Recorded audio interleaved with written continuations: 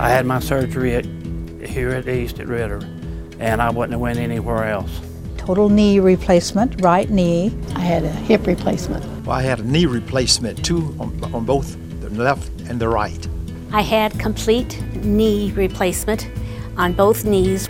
A total knee replacement on the left, and had it done here at Community East Hospital.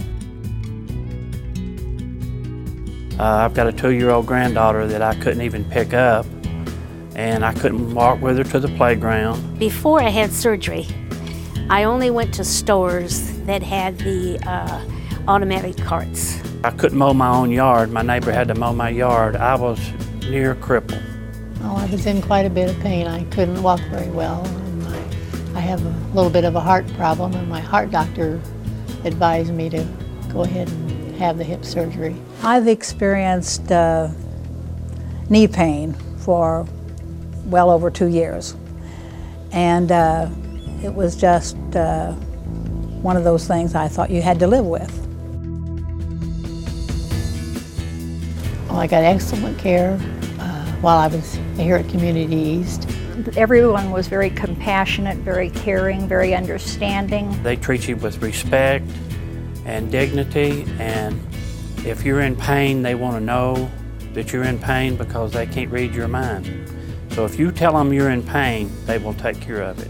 They were so helpful and so sincere. And I was very impressed with the activities in rehab. They worked you hard, but not too hard.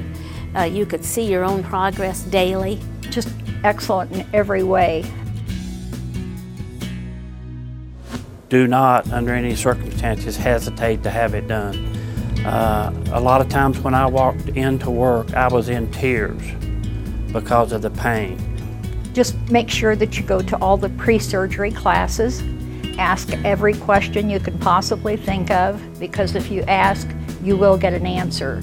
Well, I would say go ahead and have it. I should have had it several years ago because I was in pain off and on for several years. I'd advise anybody who's contemplating knee surgery to have a conference with their surgeon. Don't be afraid of it. It's, I'm not going to say it was painless, but I've certainly had more painful surgeries in my life and wouldn't hesitate to do it again if I had a third knee.